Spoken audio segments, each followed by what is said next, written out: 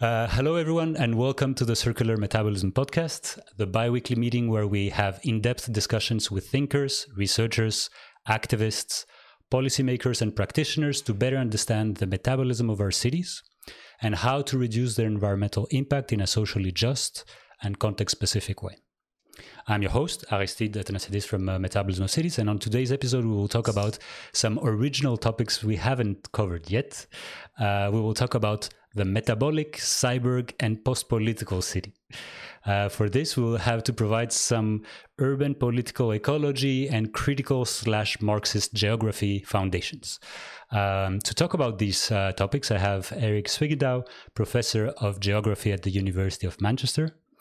And he has written more than 100 academic articles and books on these topics, including In the Nature of Cities, Urban Political Ecology and the Politics of Urban Metabolism, which was co-edited with Nick Heinen and Maria Kaika. So just before kicking off this episode, please, everyone, if you like this podcast, just spread it around and review it positively wherever you can by telling us what you learned and liked from this episode. So now let's start with the episode. Eric, thank you very much for your time and welcome to this podcast. It's a pleasure. Could you very briefly present, or how do you generally present yourself and your work? That's not that easy. I am Eric Swiggendouw, as you said, Professor of Geography at University of Manchester, but I had a fairly strange trajectory in the sense that I have a background in engineering, agricultural and environmental engineering, which I did with an eye towards improving the social and environmental conditions of the world's populations, particularly those who are living in very difficult circumstances. But I quickly learned that technology and science in itself would not get us there. And I increasingly moved towards considering the question of the social, the political, etc., as key ingredients in thinking through how socio-ecological dynamics work and how we can manage them or organize them in different ways. That very quickly took me to the critical social sciences. I did a master's in urban planning, where I discovered at the time the critical theories of the urban, people like David Harvey, Henri Lefebvre, etc. Basically a kind of critical Marxist analysis that try to make sense of the deep social and other inequalities that characterize everyday life, both in the global north and the global south. And I ended up doing my PhD in geography with David Harvey, quite well-known Marxist geographer, with whom I've worked for many years. And then in the 1980s, although I was originally primarily concerned with questions of technology, politics, and the transformation of capitalism in the 1970s and 1980s, by the late 1980s, it became increasingly evident that the ecological condition was, on the one hand, not sufficiently theorized or understood, and on the other hand, that the ecological condition presented itself as a sort of potential wedge, an opening into thinking and acting on and in the world, on and in the city, in different sort of ways. So from the 1990s onwards, I have increasingly worked on and still do on questions of political ecology. So I call myself a political ecologist. Basically, for me, a political ecologist is someone who tries to understand the intimate articulations and relationships between the human and the non-human, the social world and the physical world, but such that the two cannot be separated out. For too long, of course, we've understood the world as being strangely organized in two hemispheres, a world called the human and a world called the non-human. And assumedly, there were all sorts of interactions between the two. And of course, that is now increasingly recognized as a fallacy. And what your political ecology tries to do is to look back and look again at the world, but this time keeping the social and the physical, the human and the non-human, yet together as an imbroglio that is inherently co-constituted and has to be understood in its co-constitutive configuration. And for me, so indeed, I call myself an urban geopolitical ecology, but the urban really doesn't matter that much in the sense that for me, all your political economy and related to that, your political ecology is inherently urban, particularly so since the 18th, 19th century, and today increasingly so. If you were to think, for example, of the political ecology of the coronavirus, that's an urban political ecology. It's the process of planetary urbanization that shaped the dynamics of this pandemic that we're still living in. So to the extent, to conclude now this long introduction, to the extent that the urban or the process of urbanization has become planetary. I mean, most people, not only do most people of the world live in cities, but that's just a stupid empirical fact. In fact, the process of urbanization now touches every nook and cranny of the Earth's social and ecological surface. And of course, the way in which the process of urbanization unfolds is deeply uneven, socio-ecologically speaking. And it's precisely that socio-ecological unevenness that characterizes the process of urbanization that I'm interested in, A, and B, the reason I'm interested in examining and excavating the socio-ecological archaeology of the urbanization of nature, as I call it. We may come back to that later. That for me, dealing with or the politically handling the deep inequalities that, of course, characterize the world's urban social ecologies requires that the mechanisms of doing politics, whether that's through social movements or social activism or by other means, has to primarily focus on the dynamics of that socio-ecological process. Yeah, wow, you summarized everything so well. It's tough to keep up with a good question now. So I'm wondering, I had this idea. So I had written down. I'm glad that you're mentioning this. Your trajectory or your research, how you went from the agriculture engineering to urban planning, and then to political elements of urban planning, let's say, or the politics of urban planning. And I'm wondering, you said very rapidly you realized technology, it's not gonna make the cut.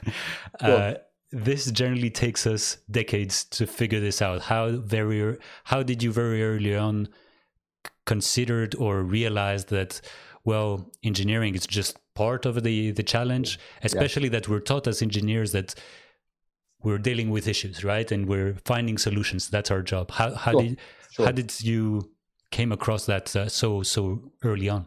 Well, it was a strange coincidence, so to speak. Of course, I grew up in the 1970s.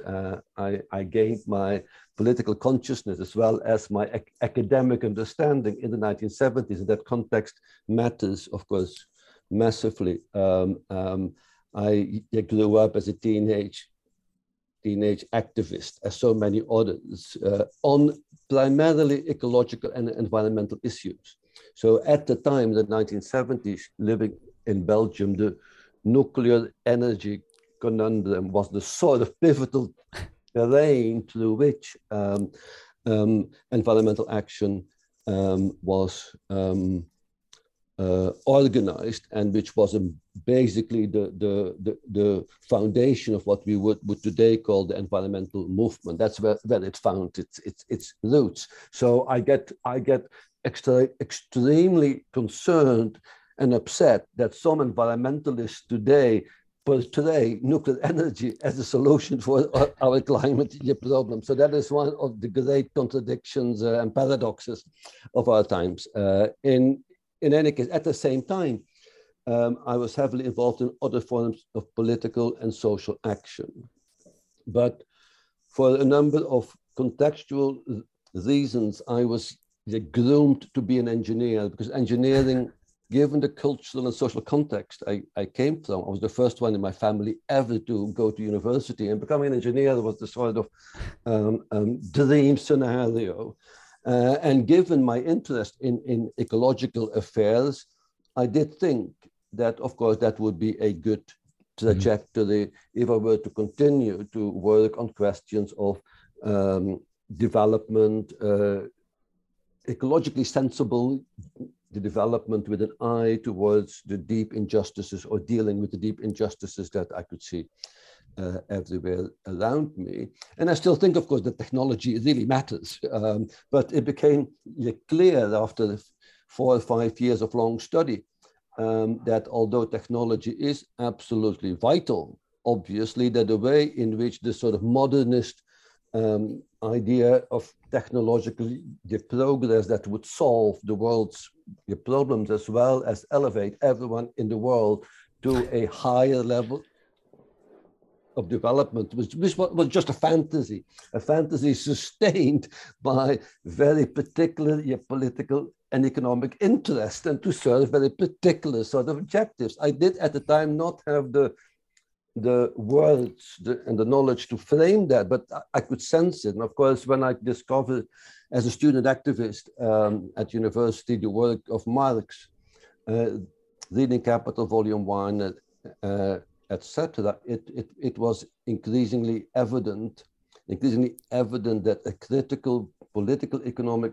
analysis helped me to understand why this modern dream of technological progress in the interest of all quickly descends into this combined and uneven development, whereby some people thrive while others are suffering, precisely because of the thriving of others, that I became interested in the political questions, and that I felt the urgent need to deepen that.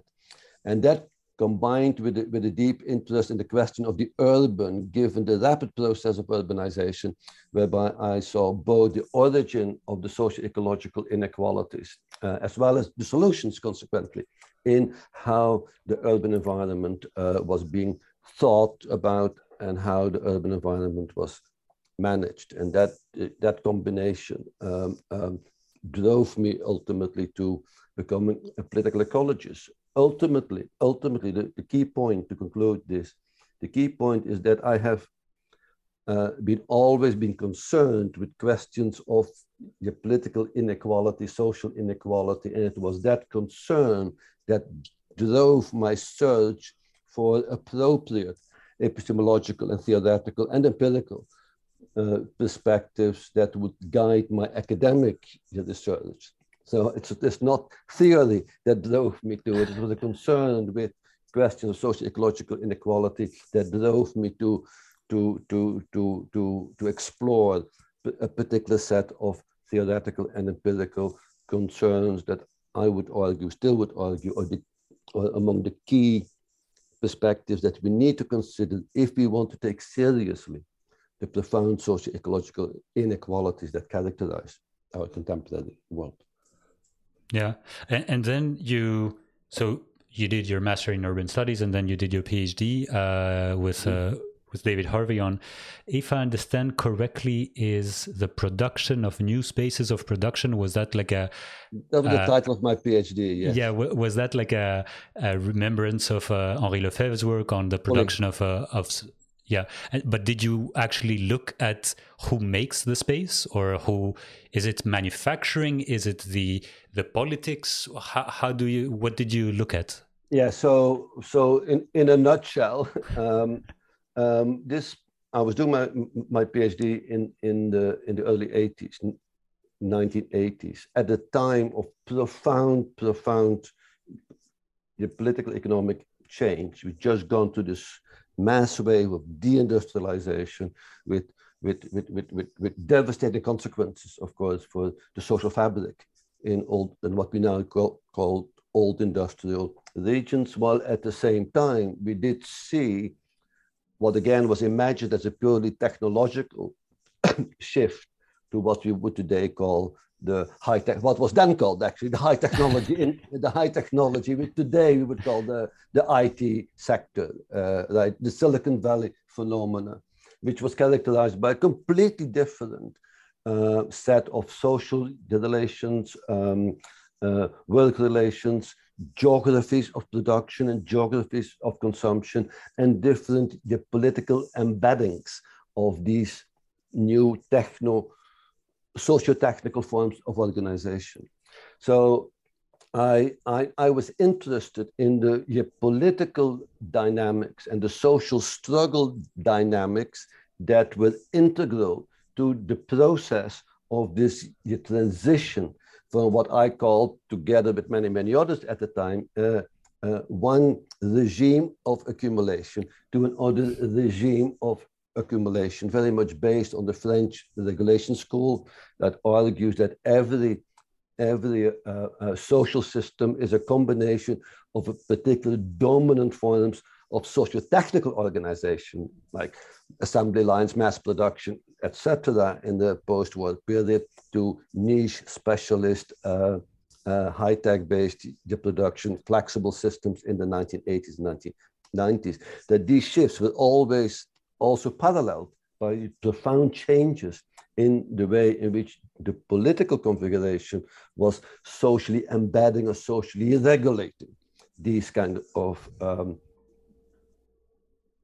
processes. So I was particularly concerned with how, just to name a few, the process of financialization, the deregulation of the international financial system, the deregulation of the welfare state, of collective bargaining, the classic 20th century forms of regulating and organizing capital-labor relationships, how they were rapidly changing as a result of a shift in class dynamics, the increasing force of the capitalist class in the 1980s that would be extremely successful in pushing through what today we would call neoliberalization, and which has now become a fully embedded dogma, so to speak, that cannot even longer be fundamentally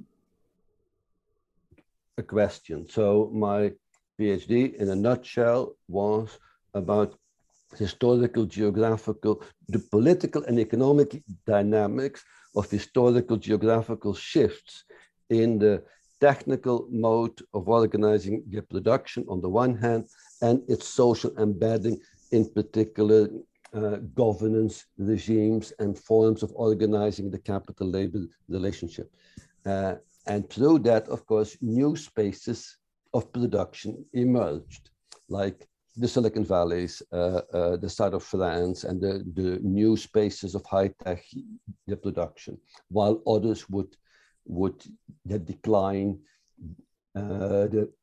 disintegrate, and deindustrialize. So I was interested in that seesawing dynamics of historical geographical change animated by the specific dynamics of capitalism at a given time in a particular environment. And this, so I think, of course, many of your work is influenced by, let's say, this vocabulary that you use. It could be the Marxist political vocabulary. Yes. We talk about production, we talk about means of production, we talk about yes. workers, labor, yes. And then there is the geography part of it. And so it's really this intersection. What is the space of a production? What is it? It is, yes, but it's more than an intersection. There had been a long history whereby we understood the geographical organization of the world as a result of social, technical, political, or other processes. So space was just a container and the effects of basically social processes. We disagreed with that, and it's now, I think, firmly established. So what I tried to argue in my PhD together with many others at the time was that the geographical is a key active moment in the making of social processes. And today, I think, we can even push that further. At the time, we were primarily interested in and concerned with space as a social, cultural, political condition. Today, of course, it is the very physicality of space that has become much more foregrounded, and how the very physicality, the non-human configurations combined with the human become active moments, as we call active moments in the way in which socio-ecological systems change. So this kind of brings forward the question, whenever you talk about the city, well, there is so many elements that are embodied in this. Yeah. Yes. How do you even start by defining a city, or do you even bother defining a city before explaining something? Are there any postulates that guiding postulates that you start with, or how do you teach this, or how do you write about this? Yes. That's a very good question. So I'm not particularly interested in the endless debate of what constitutes a city. I'm actually not particularly interested in either defining the city or in the city per se. And I understand the city here as this gigantic accumulation of human and non-human stuff, which goes from cities like Manchester or Amsterdam, gigantic concentrations of transformed matter. This is transformed matter that is concentrated in a particular geographical environment, and alongside with that, and as an integral part of that, a massive concentration of people in there too. But I'm interested in the process to which the urban become constituted.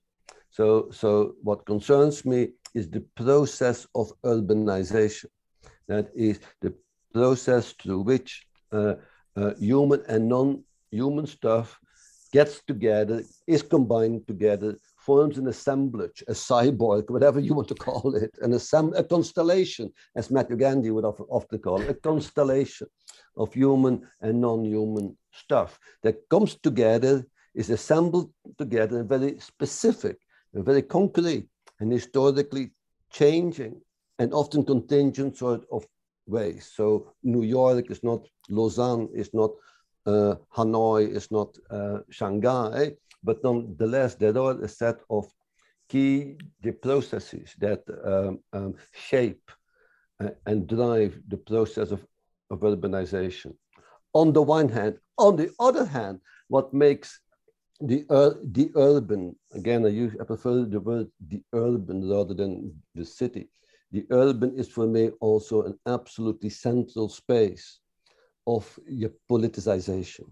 That it is historically, geographically, it's not that difficult to see how it is the urban through which the political movements emerged, made themselves public, and fought for forms of political transformation that could move the system towards more just or equal configurations. If you think of the working class struggle, the feminist struggle, most of the ecological struggle that actually works, articulates operates through the urban. So for me, and that goes back to almost the classic Greek agora. So urban space, urban public space has always been the key terrain through which the politicization emerges and is enacted, and occasionally leads to forms of political change and transformation. So in that sense, for me, the urban is also vital. It is for me the preeminent space of politicization. Yeah, we'll come back later on the politicization and depolitization or apolitization Sure. Of cities. I'm wondering, so you said that the last phase, so in the 90s or 80s, was your shift into political ecology, let's say, where you really went from space to the questioning of flows and who is affected by the flows, how other flows are articulated and generated by human activities, I guess. Was there already a discipline of urban political ecology? How does this sphere started back in the day? Yes. So by the early 80s, and increasingly so by the late 80s, there was not only in academia, but also in the wider political sphere, an extraordinary critique and attack on certain forms of radical political thinking, in particular Marxism. Also, the collapse of the welfare state system in the West, the disintegration of really existing socialism in the East, the rise of what was then called postmodernist perspectives, etc., launched this wholesale critique on Marxist thinking, both theoretically as well as strategically. And that led to a proliferation of all sorts of other critical perspectives, postmodernist, post-structuralist, post-colonial, etc., many of which are very important and very interesting. I do not want to critique that, although I think some of them are very problematic, but interesting insights do emerge from it. I did not want to go that way, because although I could fully recognize some of the inherent weaknesses in the way in which Marxist theory, and certainly its politics, had unfolded in the 19th and 20th century, I was rather more concerned with and interested in trying to reformulate it and through that push it forward. And it's true, of course, that the ecological question had never been very high on the Marxist political agenda in the 20th century. There is no doubt about that, although I would argue it is present in 19th century original Marxist thinking. It's there, but it completely disappeared both in theory and certainly in practice throughout the 20th century. But I was convinced that it would be possible to reformulate it. And I thought it was absolutely vital to bring the non-human, the ecological, the non-human into social theory, precisely because the dynamics of the environment became, on the one hand, increasingly more problematic. The environmental ecological issue pushed itself increasingly higher on the social and political agenda. It was a real concern for a growing number of people, A, and B, there were, of course, many quite influential and important emerging environmental movements, which I and many others did consider as possible new political agents and political actors that could move in a direction that would shift, however slightly, or in a bigger way, the existing capitalist socio-ecological configuration. So that is where I wanted to go. Of course, geography, to now speak of the discipline where I was working in at the University of Oxford at the time, historically, geography had always been the discipline that tries to combine social and physical affairs, but had done so for a long time in extremely problematic ways, of course, in a very empirical, sometimes problematic theoretical ways, but had always been a concern among geographers of how the environmental configuration worked. So it was a natural environment to start thinking again in this way, although using radically different tools. So I I was doing something really quite simple, I think. I mean, I had been a PhD student of David Harvey, and David Harvey understands, very much rooted in Marxism, understands urbanization as being structured in and through the circulation of money and the self-expansion of value in the dynamics of capital accumulation. Let's call it economic growth, right? That economic growth and the particular social and political dynamics that underpin the dynamics of economic growth are absolutely vital to understand not just urbanization, but understand the wider functioning of the combined and uneven development that characterizes capitalism. What I was trying to do was just to look at the associated flow. David Harvey was looking for money to capital that way and how it circulates. And I think, well, what happens if I take, let's say, H2O, water, and I follow the flow in the opposite direction and see how the non-human is a necessary, active, and key ingredient in the way in which this circulation process is organized. And I was very lucky in a way through a series of accidents as life goes. I ended up in Ecuador in a big project that lasted for 4 years. I spent altogether 2.5, 3 years in Ecuador. Precisely at the time that David Harvey and I and many of his students and others were beginning to think through what would later be called geopolitical ecology. And there had been some emerging work in the 1970s and the 1980s, but not very much. But there was some. Just to single a few out, there's Michael Watts, Silent Violence, about famine, etc. Classic political ecological study. That is Blakey's classic study on soil degradation, soil erosion, from a political ecological perspective. There was some work done in the 1970s as well. But to cut a long story short, the first day I arrived in Ecuador, where I'd never been in my life, my friends, as happens, you know, you arrive in a city you don't know, to start the project. I had friends and colleagues there who had already been there working for several months, and the first day I arrived, they took me on a tour of the city.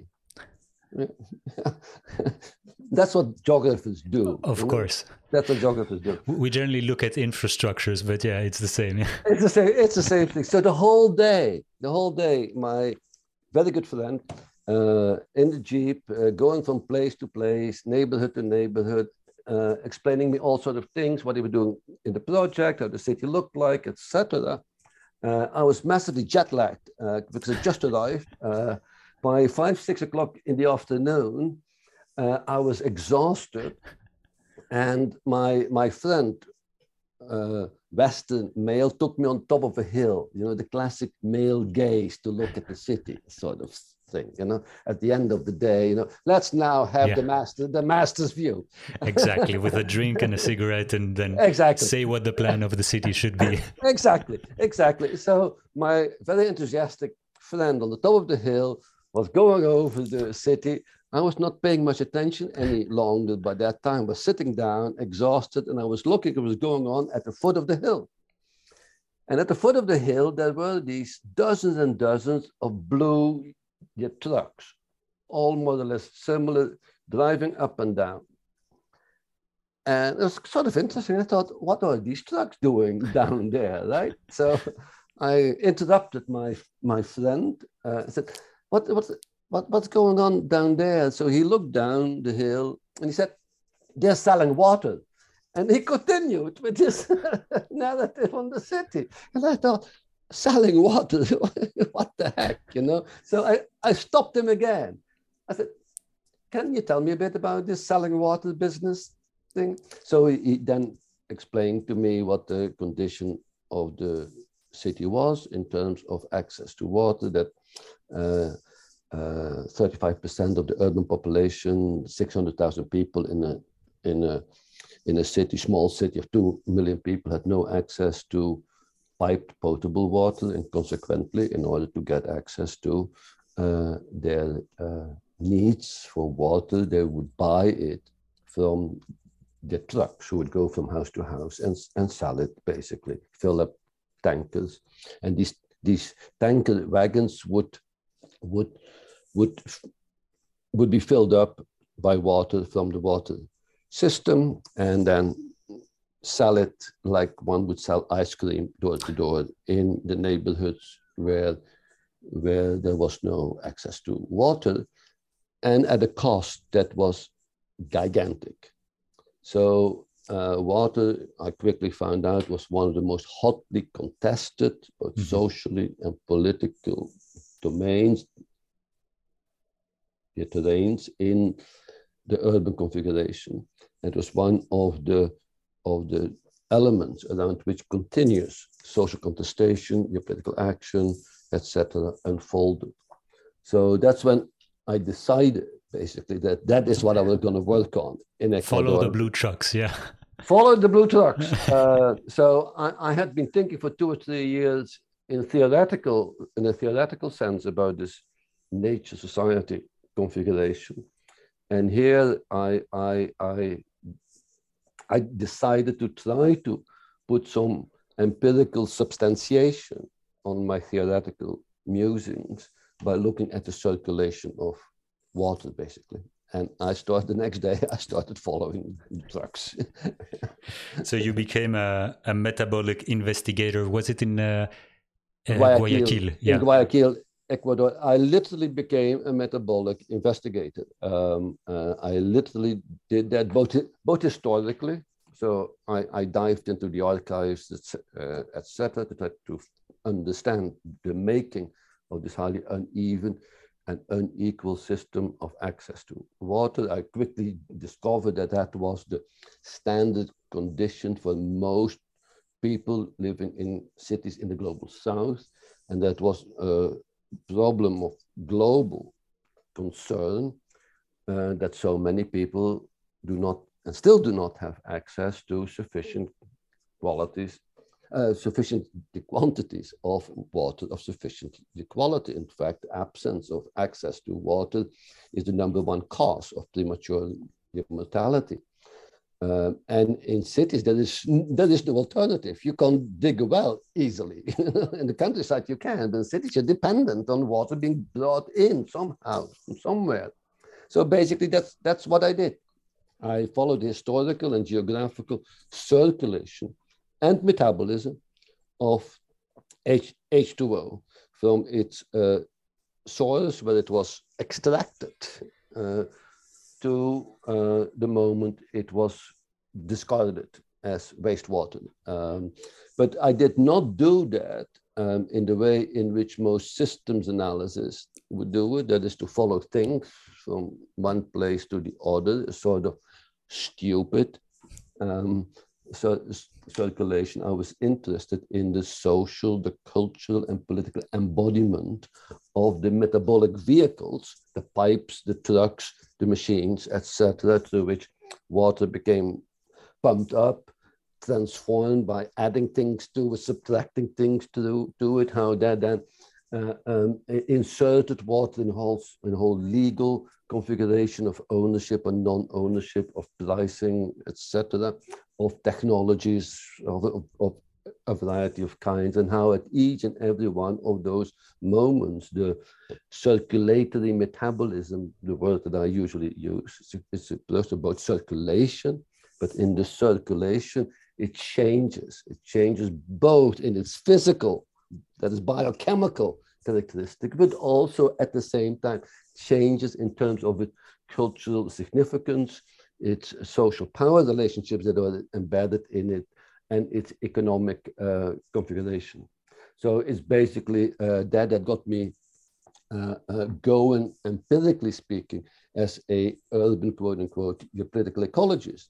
But I was not particularly interested in Guayaquil as a city per se, but really how the way in which water became urbanized was structured in and through the processes that were not just local, although they mattered too, but was embedded, in fact, in regional, national, and indeed global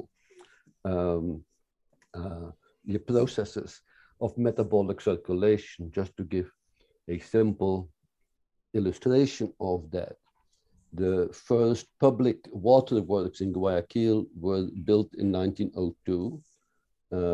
And the capital, just to cut a very long story short, the capital required to build this new infrastructure came from the mass export of cocoa, chocolate.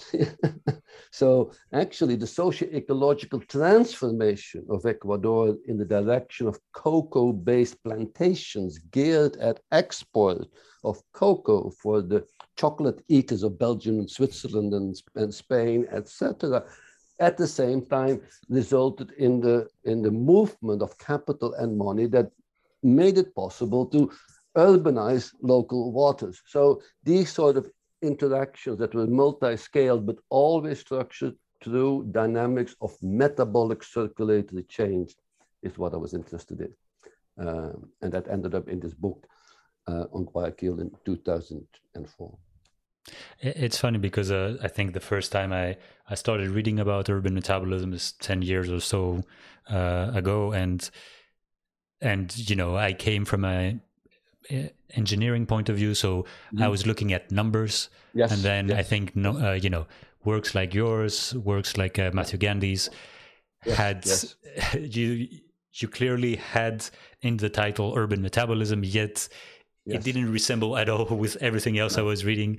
No, I understand. And it kind of puzzled me for a long time to accept that actually one metaphor can be used by many people for different urban phenomena, which is the strength and the bane of this field or subfield or however we want to talk about it.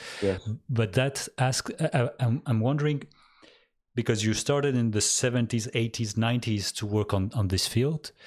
Similarly, at the same time was, let's say, the birth of industrial ecology and the people that account stuff. And I'm wondering, so in your work, you generally cite as well Marina Fisher-Kowalski and her, how she read Marx and the Capital and how she situates the metaphor of metabolism.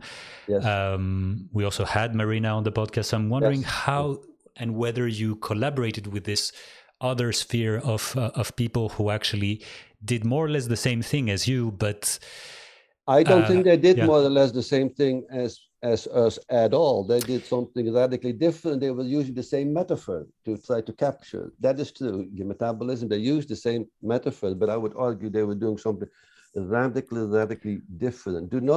I mean, for us, as I said in the beginning, our concern was your political transformation.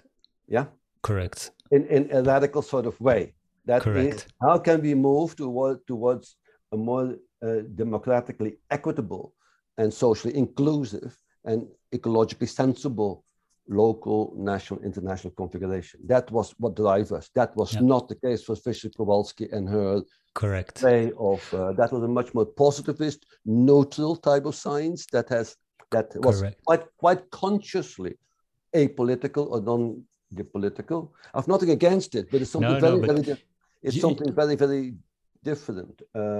So on what industrial ecology does, and particularly Fisher-Kowalski and her team and impact, and it's quite significant. It's really important work. I've used it myself many times.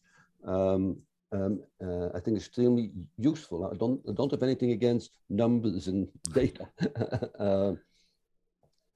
but she does strange things. There are two strange things that she does, and not just she. I name her as a representative of a particular way of understanding the metabolism and working the metabolism. But in her analysis of the historiography of metabolism, she is acutely aware of the origin of metabolism in Marxist thinking and other the critical thinking of the 19th century. And she is acutely aware in her writings how the thinking about metabolism at the time was very, very sensitive to how we should understand metabolism not merely as a biological or biochemical, biophysical process, but that the metabolism was also at the same time shaped by the relations of ownership, non-ownership, by the state, by forms of regulation, etc. When she then started to look at the 20th century, the understanding of metabolism became utterly and completely socially and politically disembodied. It moved from understanding it as a relationally constituted dynamic to the movement one would see on a Bill Gates input-output spreadsheet. Yeah, yeah. So it became solely the empirical study of the movement of matter from place to place, and how in that movement, matter would take on different technical, chemical, ecological, biochemical configurations. Now, I thought that this kind of empiricist and positivist input-output flow that industrial ecologists take as their terrain, I find that very interesting because it gives us cues, clues as to what needs to be understood. Yeah? The flow that they give me numbers from is absolutely vital because they tell me that has to be understood, explained, and accounted for. Yeah, in itself, it's meaningless. It is trivial. It is unimportant in terms of understanding, and consequently in terms of grappling with the dynamics that shape this kind of industrial ecology. So in other words, what they consider to be the explanation for me is what needs to be explained. So, yeah, I think it's the vehicle that it's... Yes, exactly. So don't tell me that we're doing the same thing. We're doing something very, very different. No. I think we're using the same vehicle for different reasons. Very different reasons. And I think today, well, there is also this political industrial ecology field that starts very wobbly to exist with some case studies, not sufficient. It begins to exist, yes. Yeah. And I think that is also in what you said previously, how technology and technique is not what is going to solve the problems. No. It's the same thing with now. We realize more and more studies of measuring flows now say, okay, is this just? Or is this, can we stay within the limit? And if we stay within the limit, how does that affect everyone and all of that? So I think now because of external constraints, the questions are converging. Perhaps not going to the full potential of saying what is the political and the policies and the classes behind it and the production, who owns the production chains. So over there, I think there is a lot of education still to be cross-pollinated. But it's not just about cross-pollination, although that matters, obviously. But for people like me, how can you begin to understand the fundamental configurations of metabolic transformation without considering ownership, non-ownership, the becoming of ownership, the legal and institutional embedding of ownership? How can you begin to say something, let's say, about electrical vehicles without looking at the extraordinary struggle and conflict over owning lithium mines in Chile or elsewhere? How can you say something about the industrial ecology of the mobile phone without considering the ownership and the gigantic struggle over coltan mines in Central Africa? Now, that for me is worse than meaningless. This is post-truth science, because those so-called the critical or more the critical industrial ecologists, they do know that has to do with ownership. They do know it has to do with the class, the relationship of who owns nature and who organizes, who has the power to organize the circulatory metabolic flow, etc. They know that. They do not say what they know. Therefore, they're actually, to a certain extent, lying to themselves because they know the truth, do not speak the truth. And that's what I would argue today is what defines a post-truth science. And I would indeed argue that much of the science that many of us do in the environmental field is post-truth science. And this is, why do you think so? Is it because there is just 8,000 words in an article and you cannot have asterisks and nota bene everywhere? Is it because of different conceptions of science, different conceptions of what is the role of a researcher? What do you think is behind this? So certainly everything that you say matters, the way people understand science, the conception they have of science, the place they ascribe to science and the wider divisions of labor, etc., all matter in terms of deciding what to say as an academic and what not to say, what should be said and what should not be said. So yes, and usually these different ways of trying to understand or grapple with metabolism, say, or accounted for and explained by the participants in terms of epistemological, ontological, theoretical choices and views that they have. And that is perfectly fine. Of course, that is more than fine. There should be 1,000 flowers that bloom around a certain problematic that we all know needs to be taken seriously. Having said that, I do think there's something more at work in this disavowal, so to speak. It's what I, together with many psychoanalysts, calls fetishistic disavowal,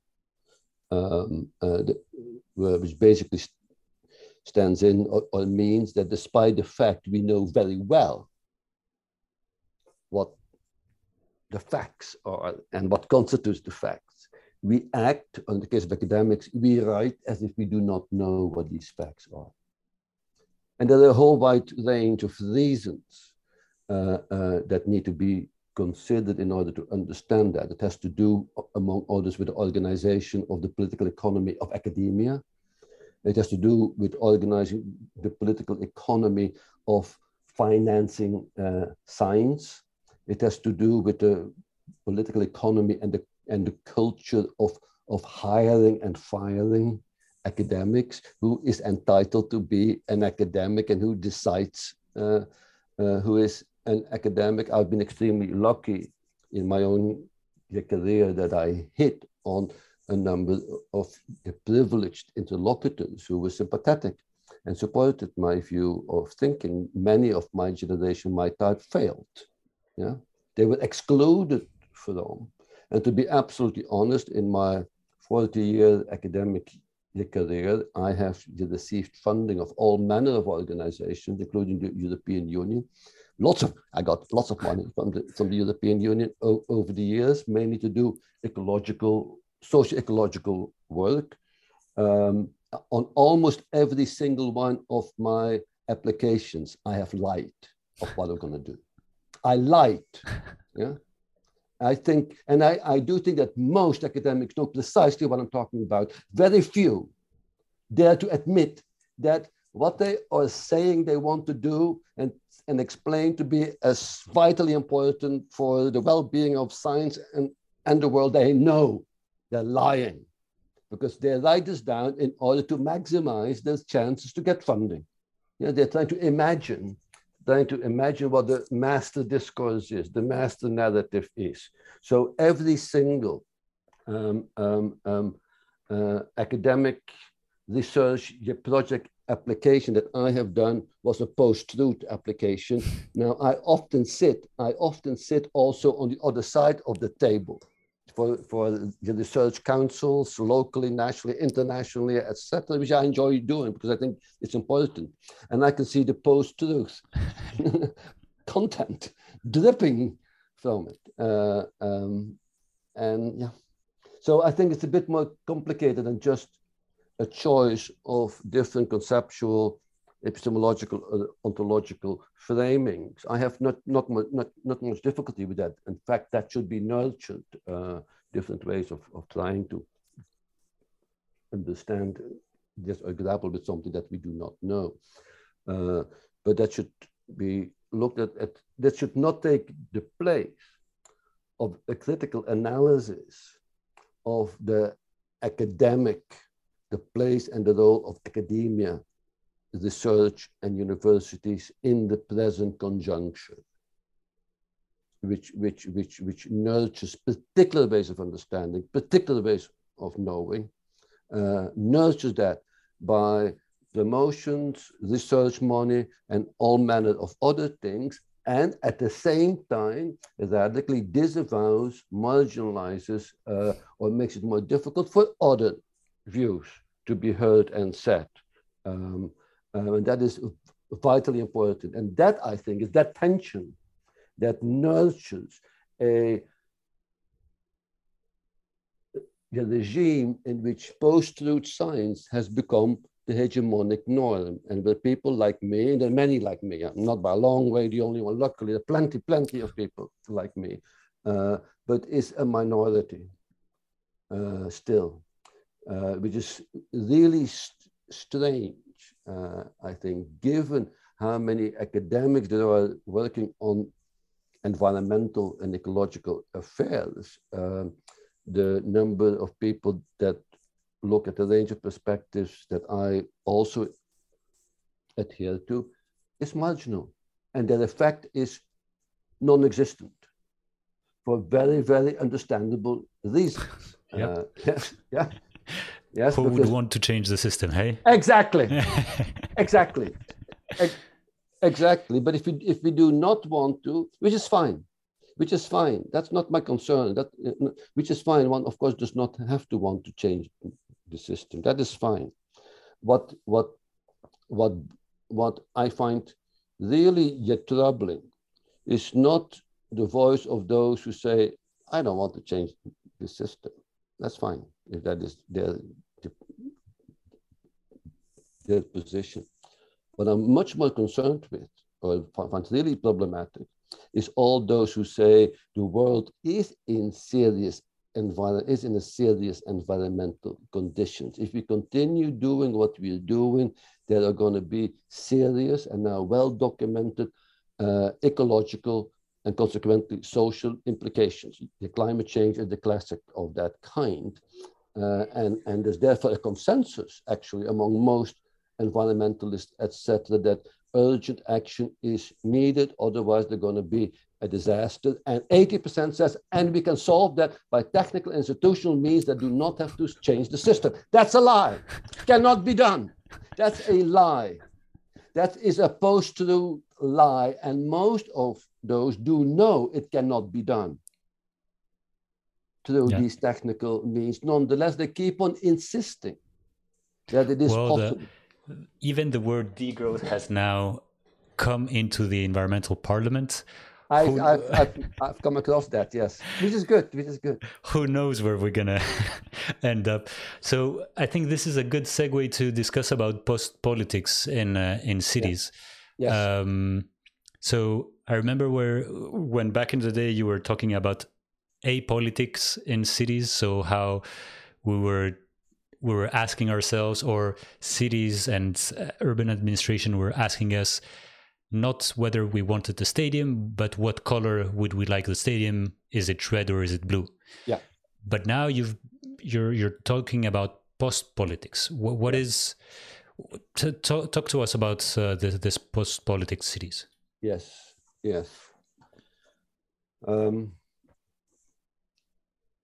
Over the past 20 years or so, there has been a growing awareness, and I think a widely shared consensus, that the people are losing interest in the question of politics. They do not yet trust politicians any longer.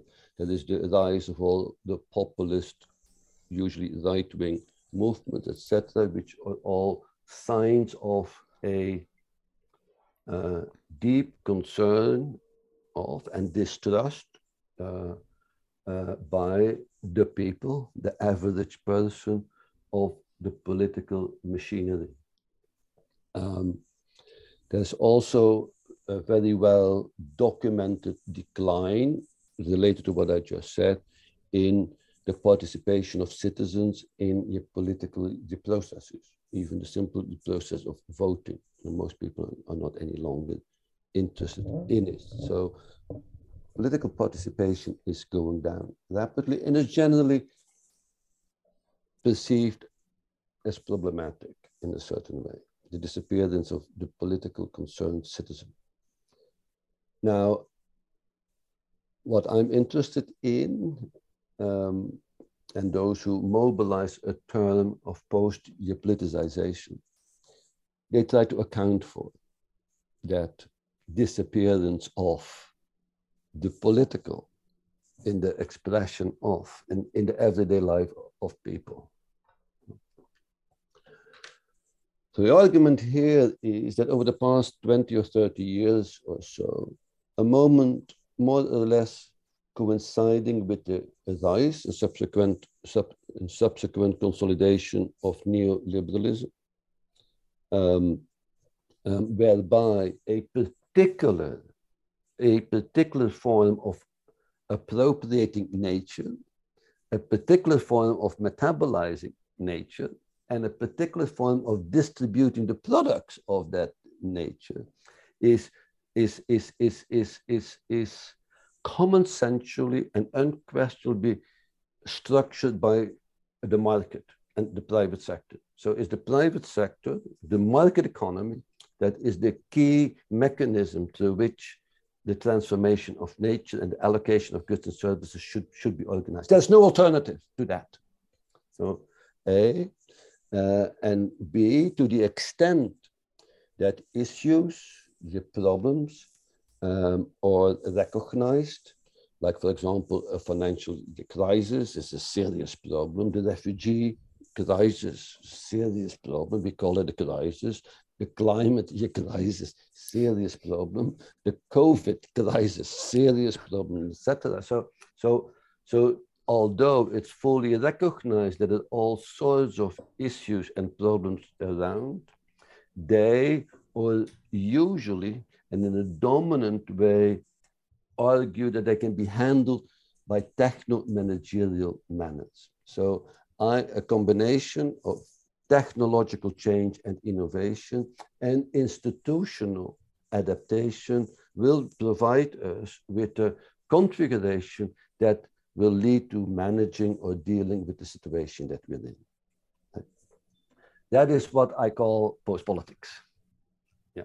Post-politics is the combination of consensus making about something. Refugees are a problem. The climate is a problem. There's a consensus about that. No one disagrees with that, or very few. And B, that this consensually established problem that can be dealt with by a combination of technical and managerial institutional configurations. Now, the underlying assumption of that, of course, is that society cannot be changed. We can only change the institutional and technical configurations. So it's a sort of, it's what I call techno-managerialism. So most of the problems are dealt with by techno-managerial configurations in which the public, to the extent that they're invited to participate, and they are often invited to participate, they can choose the color blue or red, etc. Right? So you can't question the framing of the problem and the trajectory of the solutions that are proposed. You can deal with minor technical and institutional adjustments to participation. The framing cannot be done. So it's what the French once upon a time called la pensée unique. Yeah? There is a unitary way of doing things. Now, that system, such a consensual system, announces the end of the political. So when we say that post-politicization as a form of techno-managerial management signals a process of depoliticization, the question then is, what is being depoliticized? Or in other words, what is being often forgotten is how we conceive of the political. And that is the key issue, right? So the disappearance of the political, whereby we understand the political as the signal of radical disagreement that cuts to the social. In other words, in that sense, the political is precisely what the democratic recognized, that people disagree, that they disagree, that there are heterogeneous views, positions, etc. And the political insist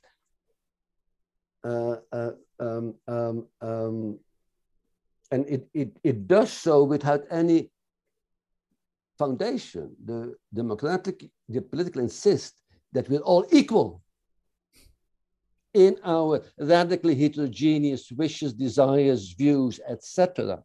Right.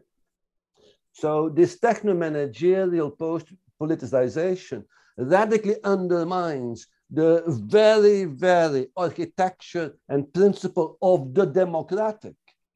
And again, it's very important to understand the difference between the democratic as the expression, the egalitarian expression of disagreement. And we have to distinguish that from the democracy as the instituted forms of rule-making and management, etc.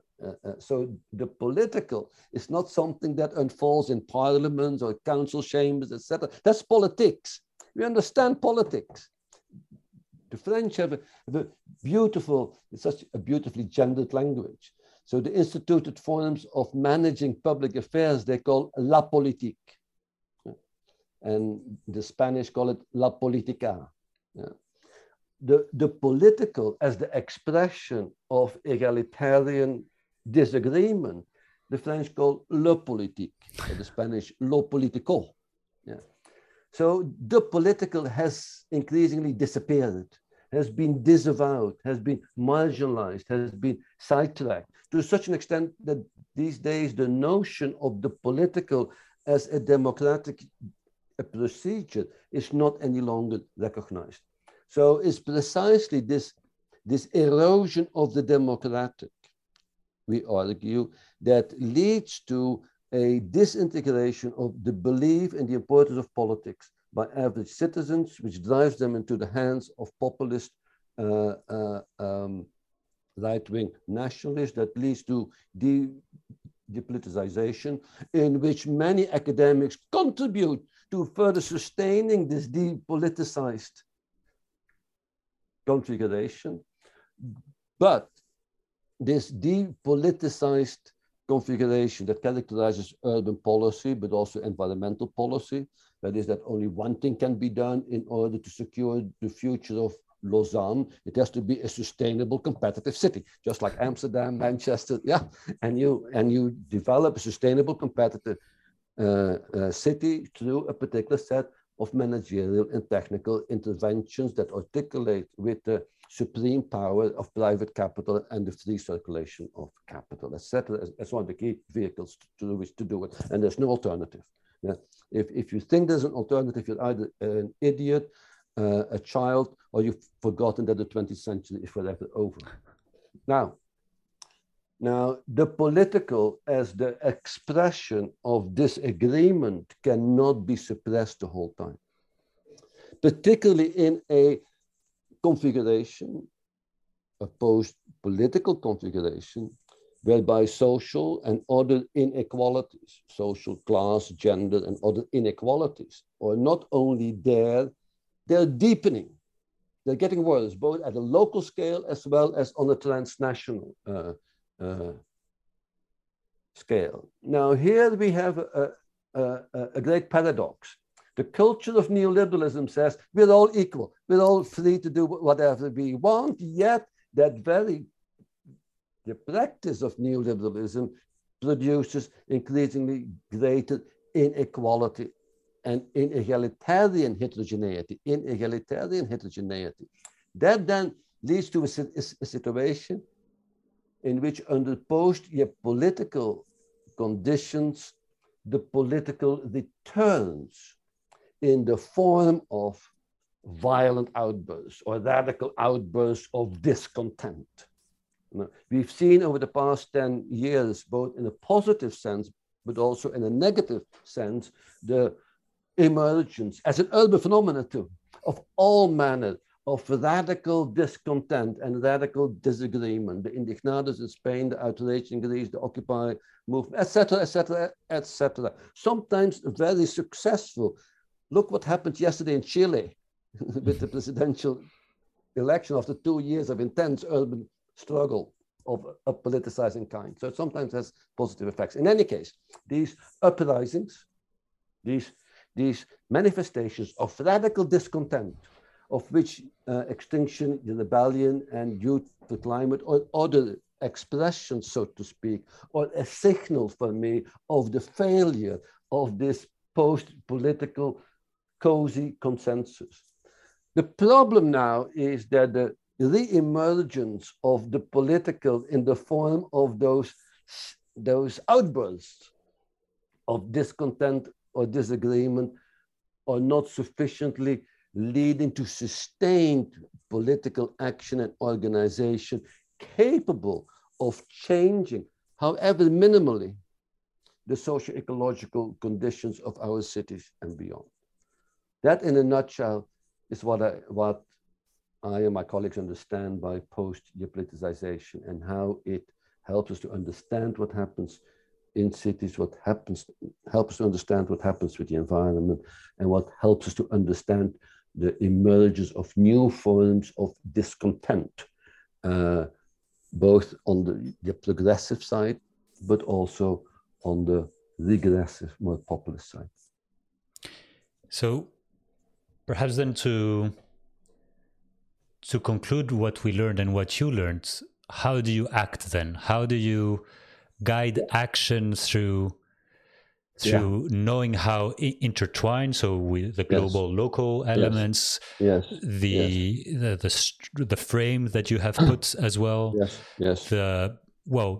given the case studies, the flows, how would you move forward in this element? Yes.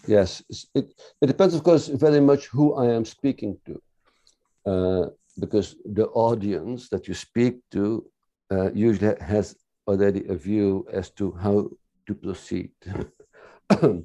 So since we're talking about geometabolism and urban geometabolism, let's take that as the vehicle. So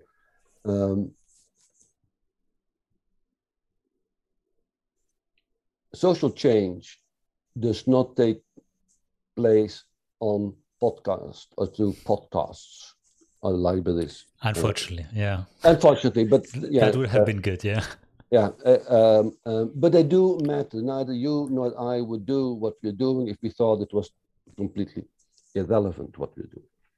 So the point I really want to make is that dynamics of social and socio-ecological change reside in action of a particular kind, political action. I'll come in a moment to what I mean by political action, not in other forms of action. So that means that, first of all, one has to radically reject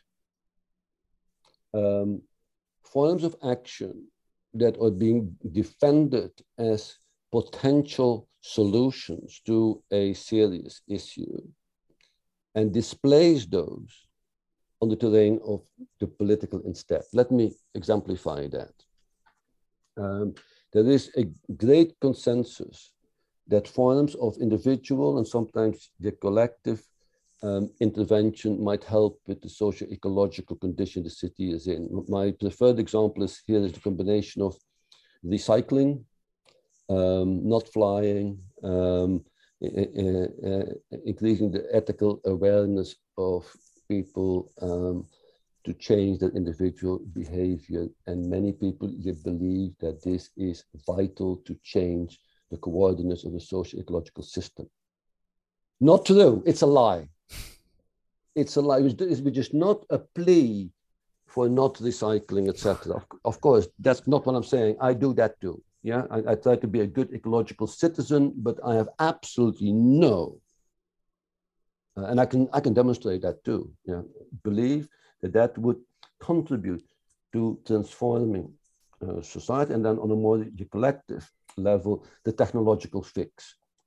Today, electrical vehicles seem to be talked about as the ecological panacea for cities the world around. And I think that's a lie. That's a lie. There's not enough electricity to power all these electrical vehicles to replace internal combustion engines.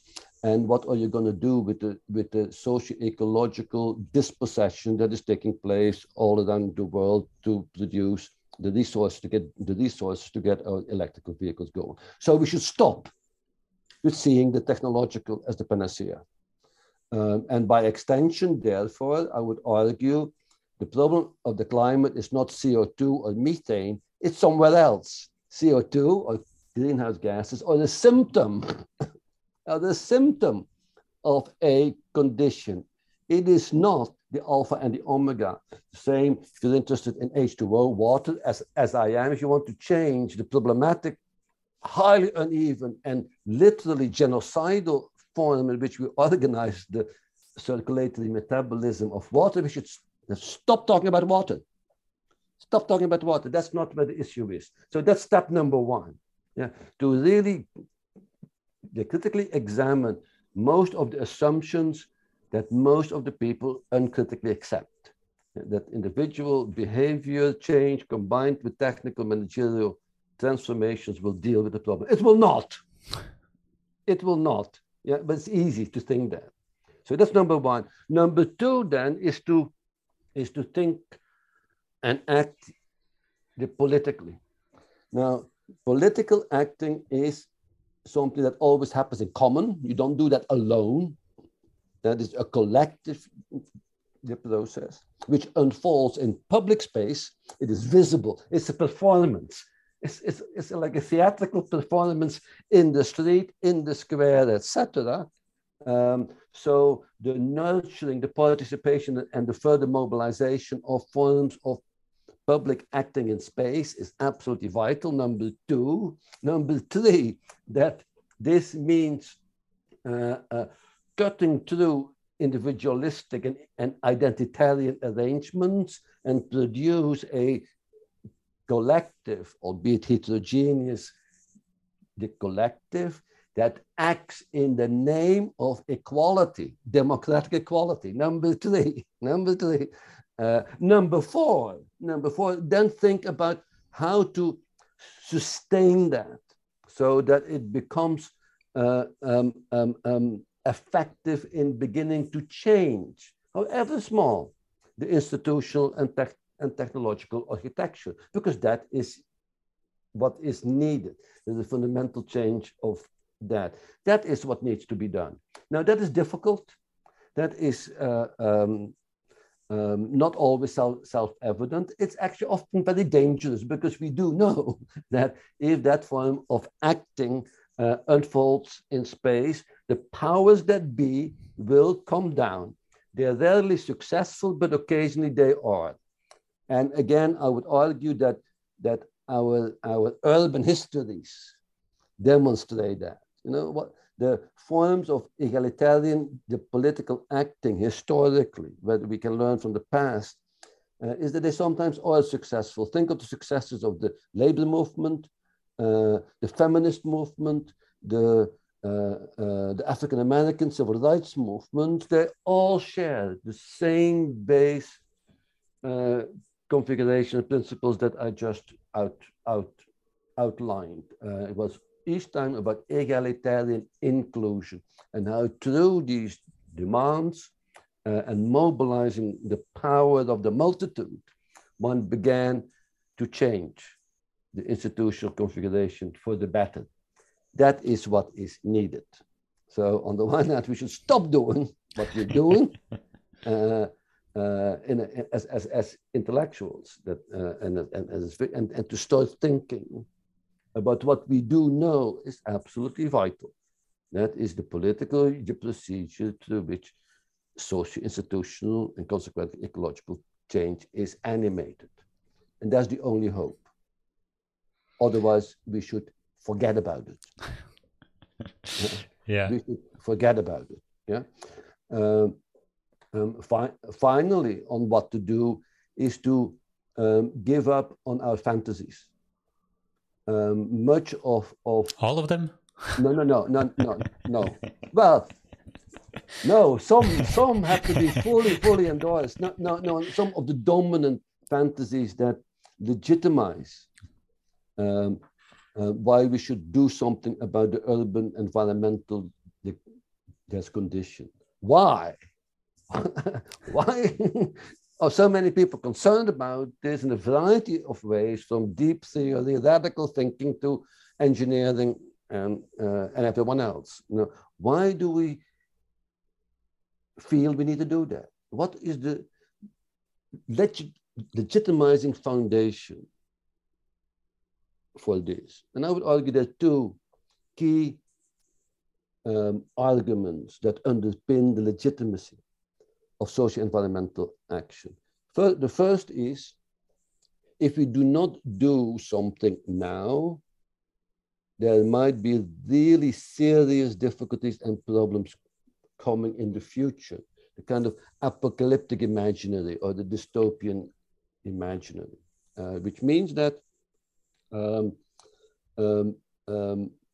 is a dystopian future coming, but it can still be avoided. It's a lie. Half of the world's population already lives in the dystopian socio-ecological condition. They're already there. It's too late. So there's a particular fantasy sustained by a particular ideology and view of an apocalypse to come in the future. No, for many people in the world, the apocalypse is already there. And if you start looking at the urban ecological, socio-ecological condition from a perspective that for a serious part of the population, it's already too late, or they are already suffering seriously from the existing socio-ecological condition. Well, if you start thinking about the environmental problem from that perspective, electrical vehicles don't sound as the solution any longer, do they? The second fantasy is that, of course, we have to avoid this, this future scenario, this dystopian future scenario, in the name of the people, in the name of civilization. Humanity, yeah. Humanity, yeah, in the name of humanity. This, of course, is predicated upon the presumption that humanity, in the sort of Western sense, exists, of a sort of shared values, interests, etc., that actually exists. Now, historical geographical evidence shows that, except for a few pockets here and there, that humanity does not exist. Humans are bloody animals to other humans, right? And that our only hope is, therefore, not to save humanity that should not be safe because it's never been there, but to construct a humanity as a future project. Now, the construction of a humanity, which is about the construction of a people in a political sense, is a political process. Now, so I would argue that if one changes the fantasy around which the need for intervention is legitimized from this dystopian future to an already existing catastrophe on the one hand, and on the other hand, that there is no humanity to be saved, but that perhaps might be a humanity that can be constituted. Sorry. That will immediately lead to a set of different interventions, policies, technologies, etc. So that would be my advice and suggestion to those who find our kind of arguments interesting. Two last very short questions.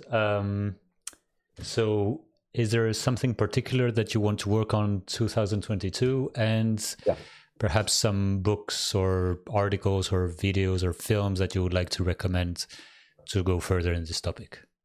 That's okay. The first one was the ease. What do I want to work on? I'm working on two things at the moment that I hope to continue. I hope one of them will lead eventually to a book. My biggest concern and interest at the moment is something that I briefly touched upon in our conversation, which is the disjuncture between what we know and how we act.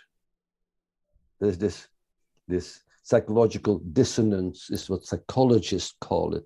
Fetishistic disavowal is what psychoanalysts call it. We say one thing and we act in a different sort of way. So it's a well-known condition, so to speak, but I think it's now become quite dominant, particularly in questions of the environment, the climate change, etc. And I try to understand the political meaning, origin, and implications of that fetishistic disavowal.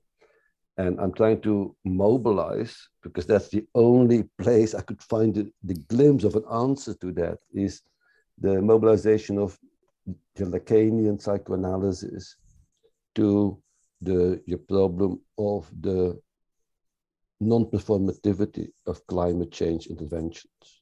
Because that is, I think, the greatest problem we're faced with. We see the numbers, we see the facts of climate change. They get worse day by day by day. It's easy to demonstrate.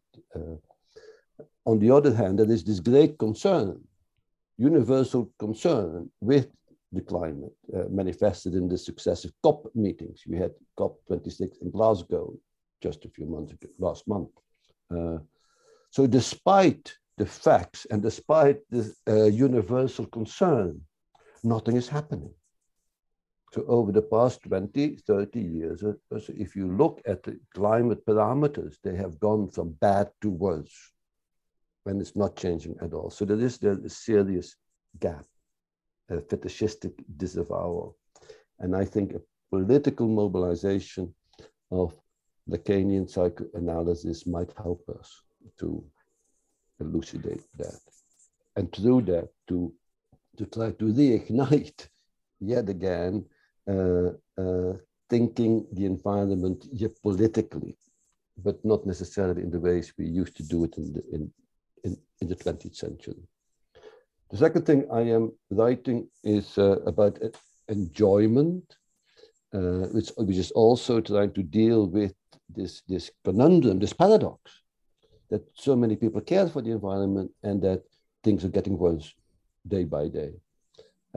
So I am trying to mobilize the Lacanian concept of enjoyment and how that helps to drive particular types of action and interventions and exclude other actions and interventions. So the working title of that paper is Enjoying the Climate Change. And you can illustrate that through the cultural terrain. Like, I love movies. And I think movies are very useful. And many of us like disaster movies. How often have we not seen Los Angeles or any other city or the world go under through an ecological, environmental catastrophe? Viruses, aliens, fire, earthquakes, you name it. And we can't get enough. We can't get enough. And there's always one more, yeah. Yeah, there's always one more coming. So there's an endless fascination with this kind of disasters and dystopia. There's also endless fascination with the new technologies, with Elon Musk and his dreaded Tesla. Endless fascination. with an endless fascination with the climate movements, the Greta Thunbergs and associates, which are fantastic what they're doing. Nonetheless, despite the endless fascination, the enjoyment, the enjoyment we find in the reveling in these sort of things, actually take the attention away from enjoying what we really should enjoy, what I would argue we should learn to enjoy. That is how to make a socially more inclusive, egalitarian, and environmentally sensible world. That is what desire ought to be articulated around. And the moment you start thinking about desire in these terms, enjoyment of a catastrophe movie, of the enjoyment of the Tesla as a panacea, quickly dissipates. We should knock on doors of advertisement companies to learn about this desire and how to. Oh, they know that full well. Yeah, exactly. They know that that's full why, well. That's why I say that. Well. Yeah. They know that full well. Yeah. So you that enjoys movies, any post-apocalyptic movie that you would like to share? There is so many. There is so many. The